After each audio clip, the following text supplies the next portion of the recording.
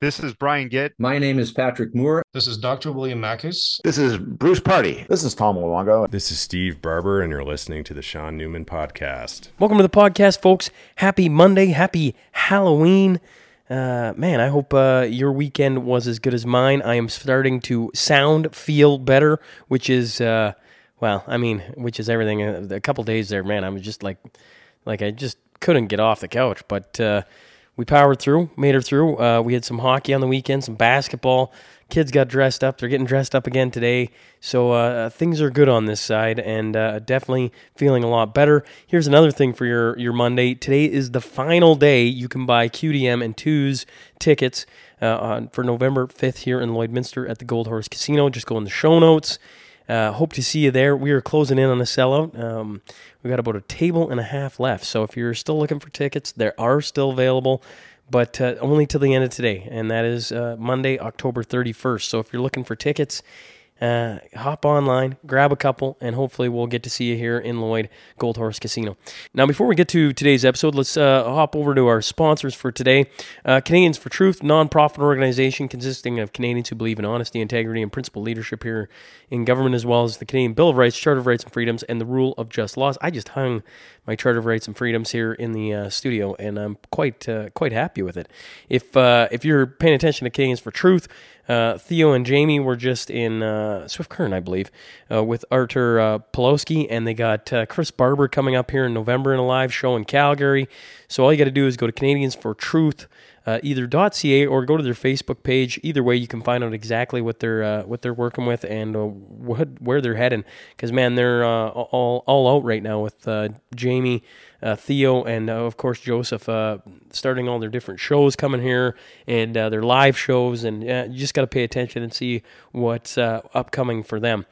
Windsor Plywood, builders of the podcast studio table. That's Carly Clausen, the team over there for everything wood. These are the guys. You know, I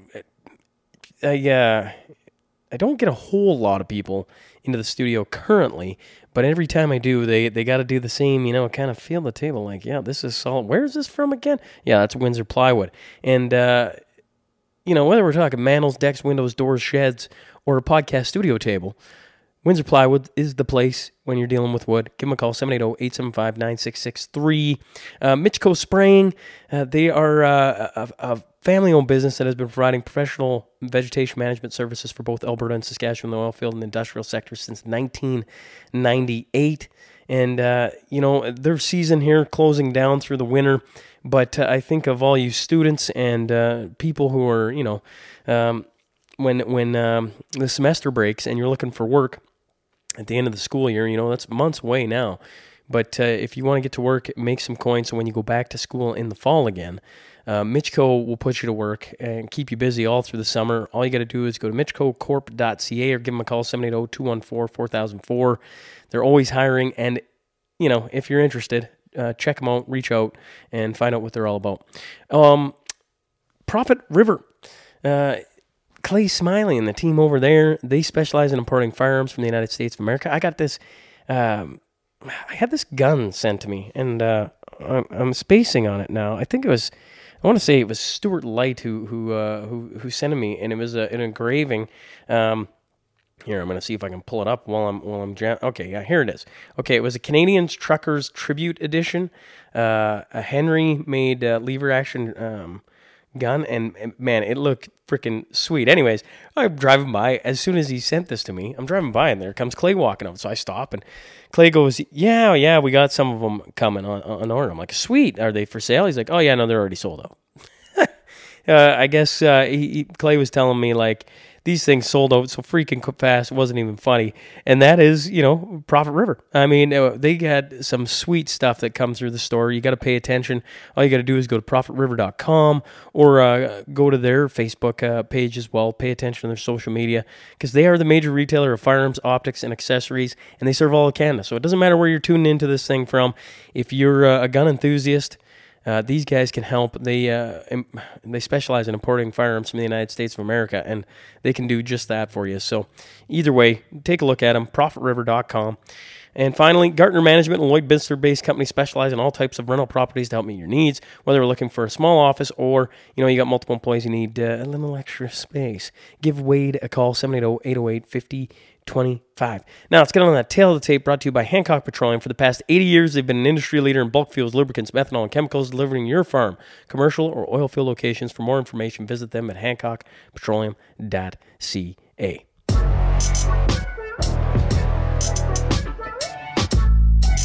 She is a columnist for the National Post, podcast host with True North, and is frequently interviewed on such outlets as the New York Times, Financial Times, and BBC News. I'm talking about Rupa Subramanya. So buckle up. Here we go. I'm Rupa Subramanya, and I'm listening to the Sean Newman podcast.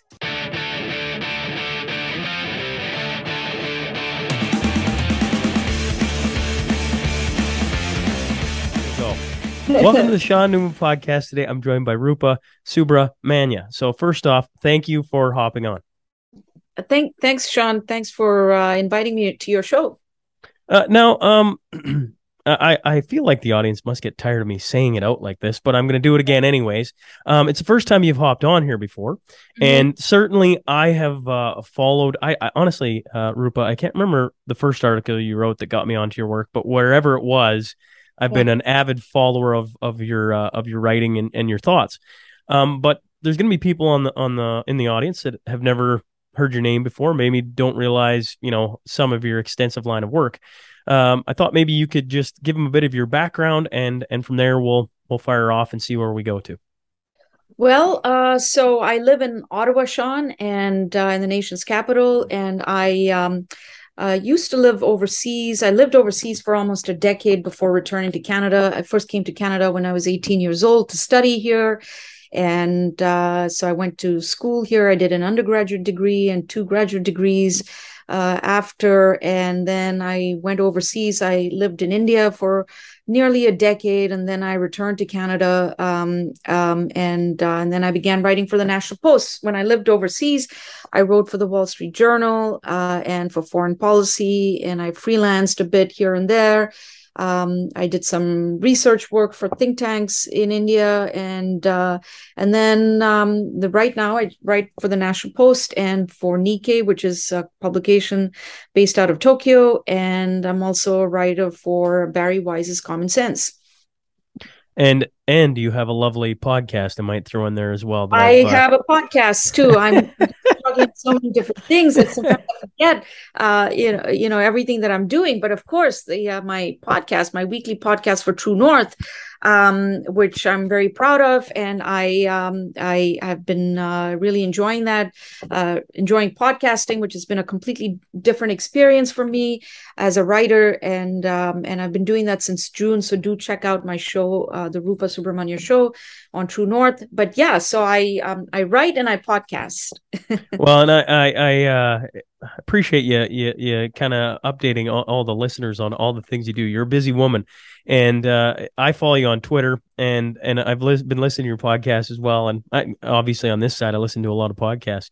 But your thoughts and your takes on things has been really interesting. One that I was doing a little background on you leading towards this, and I stumbled across. I had at this point in time, if I go back to January of this year, I wasn't exactly paying attention to much mainstream narratives or talks or whatever, but I landed on the agenda, and you were on a show with Gary Mason, Christopher LeBeau, and Roman Barber. You recall Roman Baber? Sorry, you recall this?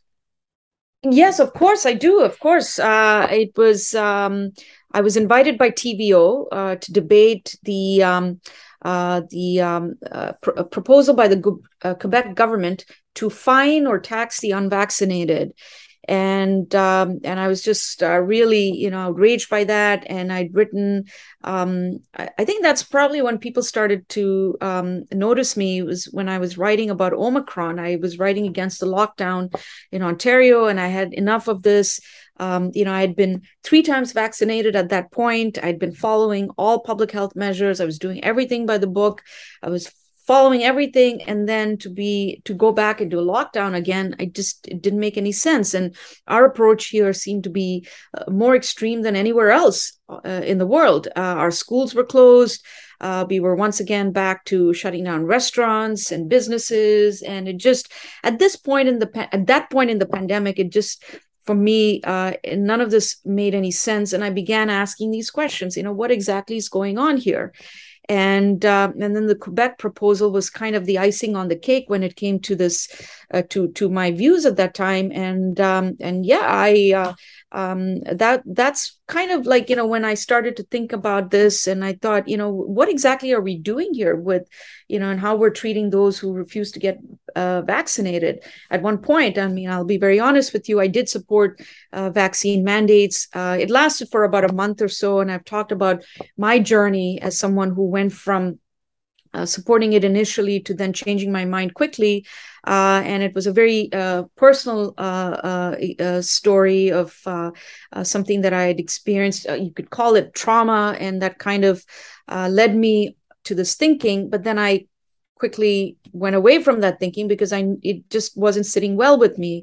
I knew there was something deeply problematic in the direction in which we were heading as a society, in how we were treating the unvaccinated, and that those were. So I went on the agenda, and I tried to explain the many reasons why people would refuse to get vaccinated, and I remember my fellow panelist Gary Mason was just really unhinged when it came to the kinds of things that he was proposing we do to the unvaccinated. And I knew that public discourse at that point had become truly, truly divisive, and something needed to be done. People needed to speak up more. It's the reason I bring it up, Rupa, is you think of how far we've come in under a year. With the Emergency Act Commission going on right now, and certainly all eyes on that and paying attention. When I go back and watch that show, I kind of put this dark space in time, or this dark period in time, kind of over there somewhere. And to hear people talk about fining if you're not vaccinated, and all these different punishments, essentially, and it being openly talked about on a relatively mainstream show, I'm like, wow, this is something. Now, you mentioned you were for mandates, and you said it was personal, and if it's something you don't want to talk about, that's fine. But what did change your mind ultimately then to start speaking against them? Well, no, I'm happy to talk about it. In fact, I wrote it in my regular column for the National Post about a month and a half ago, 2 months. I think it was important to address this. I'd actually kind of even forgotten that part of my maybe I just blotted it out of my mind, because out of my brain, because maybe it was just it was part of that traumatic experience that I spoke about earlier. So my parents live in India, and they nearly died they were caught up in that Delta wave that came to India, and which is the Delta variant originated in India. And I lost many friends. They were begging me to hook them up to oxygen cylinders sitting here in Ottawa, and they were wondering if I could connect them to hospitals in India and hook me up with doctors, or can you procure oxygen cylinders, because I literally cannot breathe. And this was happening around April, May, June, and it was very, very. It left an impression on me, and I couldn't see my parents, and so I was just hoping and praying. And my parents were unvaccinated at that time, and I was just hoping and praying that they would come out of this, and they did come out of this, and maybe that. I think I truly believed that the vaccines would prevent transmission, because that's what we were being told. If you remember, Joe Biden at that time was saying vaccines prevent transmission. Everybody was saying that. And I truly felt that if the vaccines prevented transmission, then that would be the end of the pandemic. But then I realized shortly after that there were all of these breakthrough infections, and that made made me ask these questions. What is going on here? What is up with these breakthrough infections? Israel, for example, which had like one of the best vaccination rates on the planet, had breakthrough infections from the Delta variant, and nobody was giving us. None of the doctors were really. All of these experts who hold forth on vaccines and why you should get vaccinated couldn't explain this to us, and so I began asking questions. And of course, I noticed that the public discourse was also getting very, very divisive. It was pouring scorn on the unvaccinated. They were being treated as outsiders, and it didn't sit well with me at all. Like I said, I probably held this view back in August of 2021. And then by about October, I had changed my mind. By about November, for sure, I knew that this was not something that I was comfortable supporting because I just, I just didn't like the way this was being, certainly Prime Minister Justin Trudeau's words didn't sit well with me. I felt that if the prime minister of the country can say this, if major news publications are saying this, without even kind of just reflecting on what they're saying, I knew that we had gone too far with this, and I just couldn't keep silent anymore. And of course, the Omicron variant changed it. For me, it was a game changer in many ways, because you have all of these vaccines, but none of them are preventing you from getting Omicron. In fact, I was vaccinated in early December, and 10 days later, I got Omicron. And so I'm thinking, what is up with this? At one point, I believed that it prevented transmission, or we were told that it was preventing transmission, and here I am with Omicron. And that was kind of, when my thinking started to change, and I really began questioning all of these narratives. And interestingly enough, I mean, my journey is kind of complex, because, when I was, when the pandemic happened, I was actually in India. And in March of 2020, I was stuck in India under one of the world's harshest lockdowns. Imagine locking down 1.1 billion people. It's extraordinary. And I lived in Mumbai at that time, one of the world's largest cities, 16 million people under lockdown. And it literally was a ghost city. There was nobody out. And I remember writing a series of articles at that time. I was a big proponent of the Great Barrington Declaration before it became the Great Barrington Declaration. I referenced Dr. Jay Bhattacharya quite extensively. And I was very I was against lockdowns. I was against these restrictions. I was for sort of targeting vulnerable groups. If you want to protect long-term care homes, you want to protect retirement homes, go ahead and do that. You want to be in your basement and not step out for the rest of your life, that's also up to you. But I was never a proponent of these harsh lockdown measures, shutting down of schools, parks, sports centers, so on and so forth. And I was very much against it. So, and I did believe that the vaccines would be the way out of our pandemic. How could you not believe our public health officials? How could you not believe our elected officials? It was a very strange time for many of us, and we were hoping that the vaccines would really be an exit strategy out of the pandemic. But now we know that was never the case, because we're still talking about cases. We're actually living in, we're actually more fearful now post-vaccination than before, which is quite extraordinary. Isn't that a final sentence, right? We're actually more fearful after vaccination than before. That's that right there. Yeah, I have a question about India. Yeah. Because along the pandemic, two countries stood out to me. Mm-hmm. And I don't have this. I wish this was a year ago, because I used to have this off by the top of my head. But Mexico did kiosks, and I think India did something along the similar lines, where if you got COVID, you were given, and I'm making a figurative here, like a bag of like a couple of different things to try and help prevent. It was preventative medicine, is what it right at the start. Did your parents talk to you about it at all, anything like that? in India? No. So I think what you're referencing is probably what is that controversial medication? And it's not remdesivir, but the other one, Ivermectin. ivermectin. So there Yes. is so in the largest state in India, Uttar Pradesh, the North Indian state of India, which is about the size of California, I think, the leadership in that country I apparently gave out ivermectin to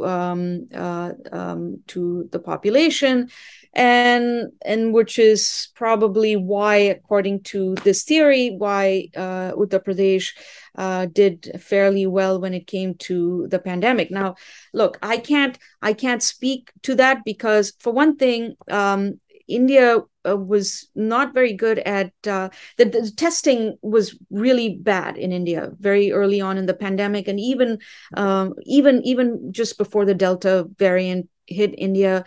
I criticized the Indian government or Indian officials for not testing adequately enough. So you don't test, there's no pandemic, right? And that was their thinking. So I don't quite know how the state actually did in the end. I'm not, I don't have the data at my fingertips. I haven't gone through it, so I can't speak to that. Well, But I'll tell you what my parents did. So my dad was in the hospital for something else, tuberculosis meningitis, which is deadly, and he almost died from that, and then he got COVID while he was in hospital. So I knew at that point this was just too much for my dad to deal with, and I thought that was it. This was the last time I would ever speak to him, and so when he went back to the hospital for a routine examination, they tested him for COVID, and as they do here, and he tested positive. And then the doctor said, "Look, you have mild symptoms. There's nothing here that we are concerned about. Why don't you go home and drink this herbal therapeutic?" So this is what my parents did. It's a disgusting concoction of all of these different spices. You boil it up and you drink it in the morning. It's very, very bad on your stomach, but something about it, my parents explained to me that it literally beat whatever it was out of their system. It got it out of their system. And this is what they did. They isolated for 2 weeks and they drank this concoction for 2 weeks.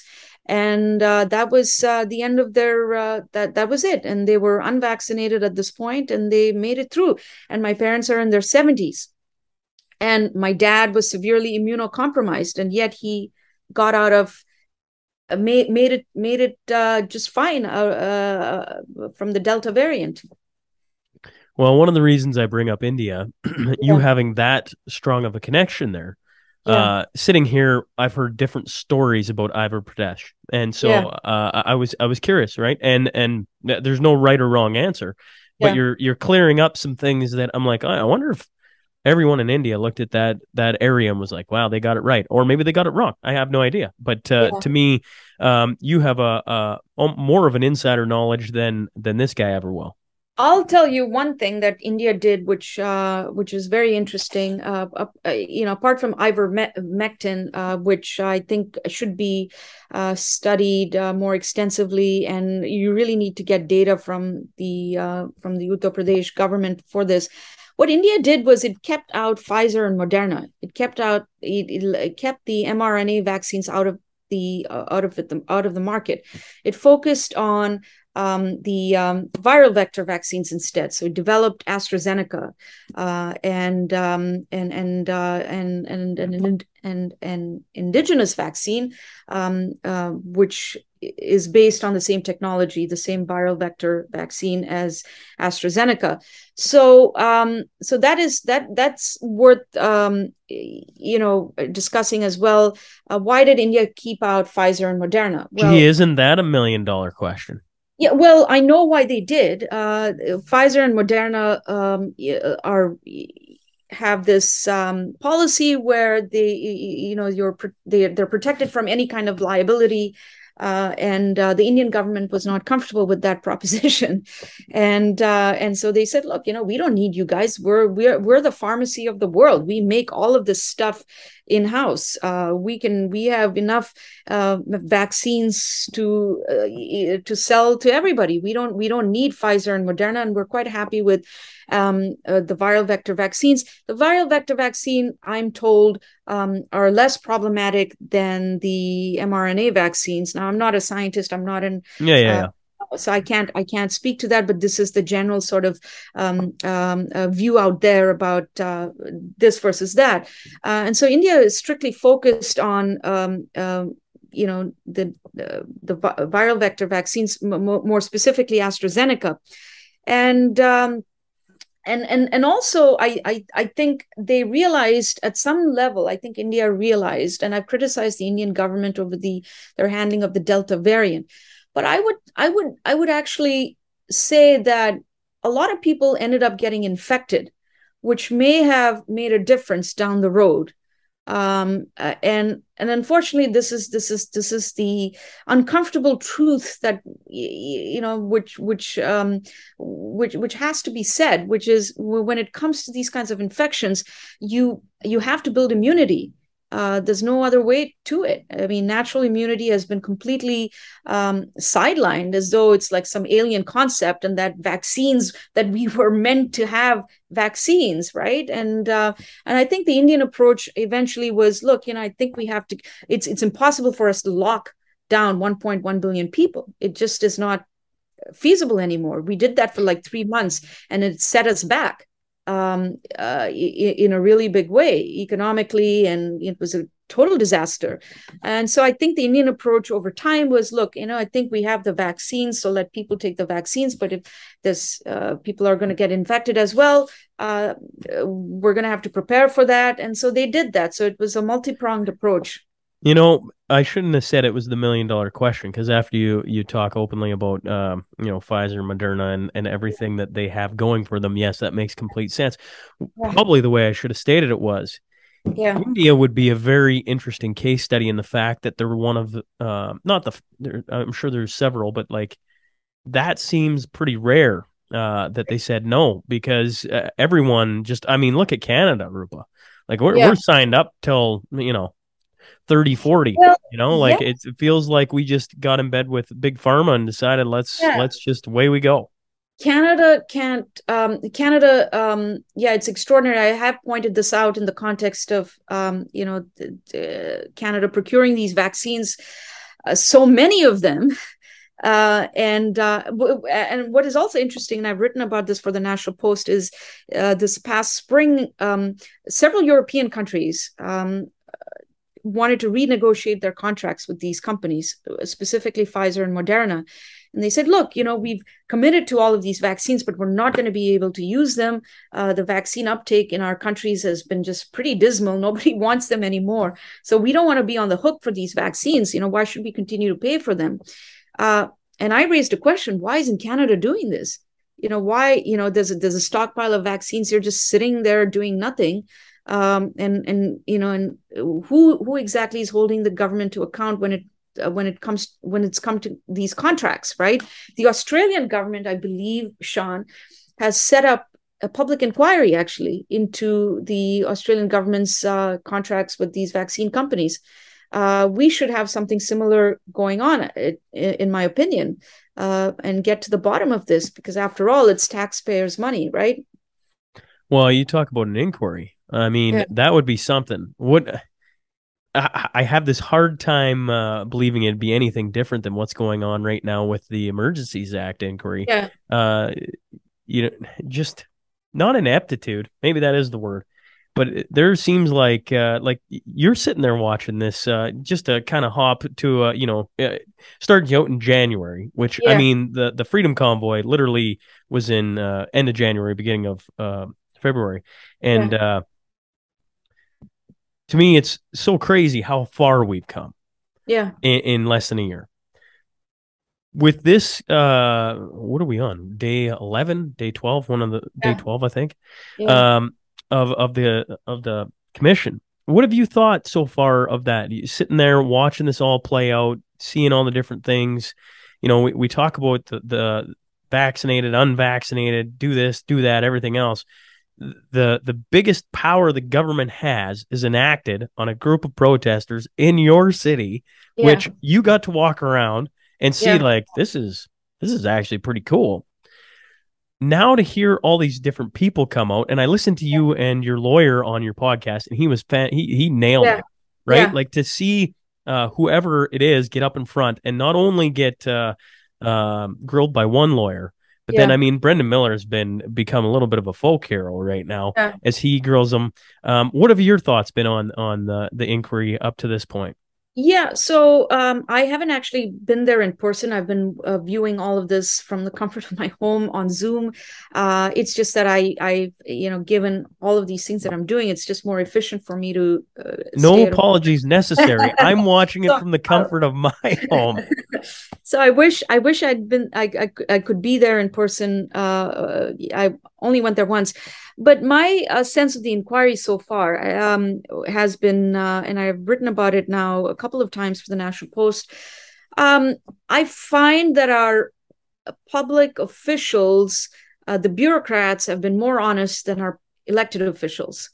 So you've had the likes of Pat Morris, very, very, his forthright testimony was crucial, in my opinion, last week in dismantling this narrative that there was this security threat and these people were violent insurrectionists and that they were here to overthrow the government and all of that stuff. And he basically demolished that in one fell swoop with his testimony.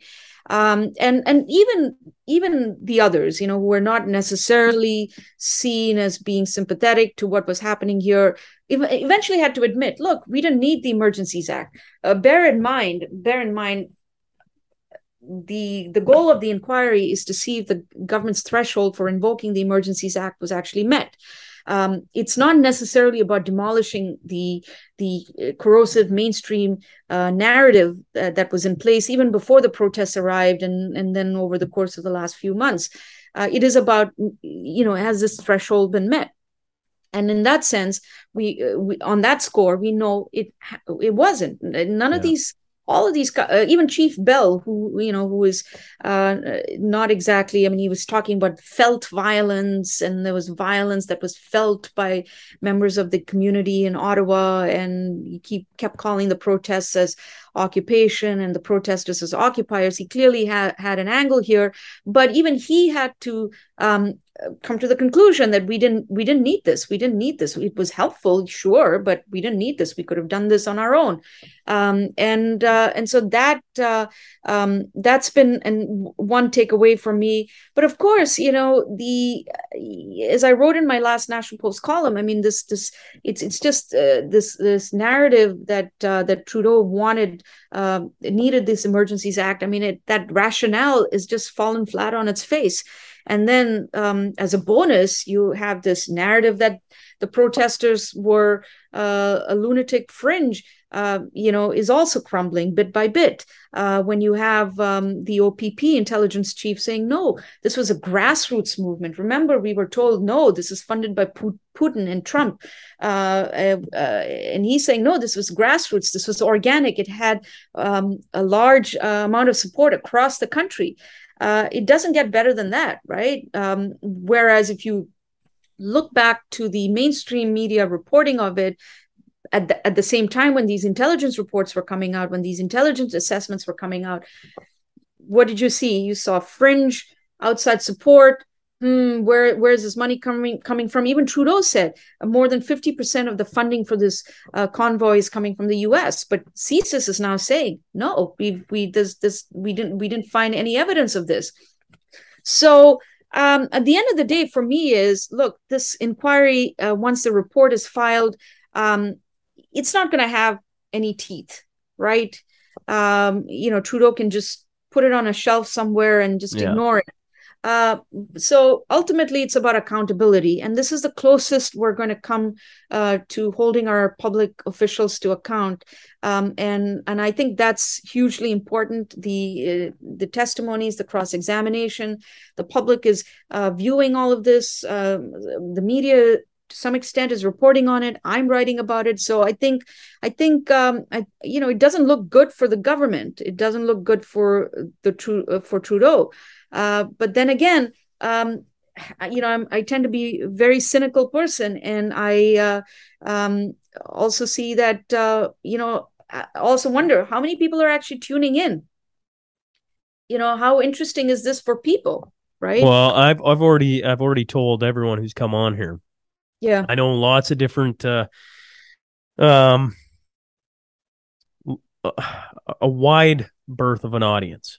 Yeah. And there's lots that don't even realize it's going on, right? Or that kind of get it, and they're just kind of like, yeah, like we got to get on to things that are happening now, Exactly. And I think finding different ways to talk about it to make sure that it gets, what's going on there. They get to, the nuggets that come out of it, I think is good. The fact that, listen, I think the fact that Chris Barber and Tamara Leach and Tom Marazzo and I don't know, there's Pat King. I'm spacing on like 7 other names. All get to get up. Marco Van Hugenbos, right? Like those guys get to get up there and get grilled not only by their side but the other side. Will be good for all the Canadians. I mean, these guys and ladies were at the heart of majority of what went on, and the fact that that's going to be televised to all of Canada. Yeah, that's going to be some of the best television you get in Canada for the year. Yeah, no, I think so. I think it will be very, very interesting. And already, I think, based on some of the testimony so far, I think that was, I found that to be interesting and important, and it's good. I've the events of the last few months, and by events I mean just the way the protests were portrayed by the mainstream media, and how our elected officials, like the mayor of my city, was talking about violence, but never he heard about it. He heard about it, or he heard it, or he saw it on CBC. Yeah, and it just, I for one felt, where exactly are we going here with this? This is not the Canada that I moved to. This is not the Canada that I fell in love with. What is going on here? I mean, this is literally the corroding of our most important institutions happening right before our eyes. And what do we do about it? Apart from telling the truth, and it was very dispiriting what I experienced. Of course, I've also become a target of some of this misinformation and disinformation and hate out there. And while I can handle all of that, my bigger concern was, where do we go here as a country? What's and where do you think we go as a country? Well, that's the thing, and I've been thinking about this, and quite extensively. And this past week, when I heard the testimonies of Pat Morris and Russell Lucas and a few other people, it made me realize that there's some faith to be had still in our officials, in our public officials, in law enforcement, for example. The elected officials, not so much, but at least the institutions are still working. The institutions, the public inquiry is only happening because the institutions are still working, I think, to some extent. And I think while they've been under attack in recent years, I think there's still time for us to work on improving them. And I think these are important steps. I think this is what is happening right now is an important step in that direction. I think the testimonies of Pat Morris and the other OPP officer, OPS officers, all of that is tells me that people can still be objective. people can still be objective. You can oppose the freedom protests, you can oppose something that you don't believe in, but you can still do your job and sift through all of the noise and come to an objective conclusion. And I'm hoping that more of that happens as time goes on. But because if it doesn't, if we keep going down this path of more and more divisive rhetoric and more divisions, that's not going to be good for our democracy going into the future. Well, I think it's people such as yourself that are helping bridge a gap there of trying to get maybe both sides of the coin a little bit of understanding, because you certainly are bridging a gap, Rupa, in my mind, and you do a fantastic job of expanding on your thoughts and your articles. Listen, I try and read a ton of different articles from different major sources, and some of them are worse than watching paint dry. And that is not your articles. Your articles are fantastic. So if people haven't looked you up, I suggest they do. Now, to get you out here on time, we'll go to the final question. And it's brought to you by Crude Master Transport. Shout out to Heath and Tracy McDonald. They've been supporters of the podcast since the very beginning. It's Heath's words. It's, if you're going to stand behind a cause, then stand behind it absolutely. What is one thing Rupa stands behind?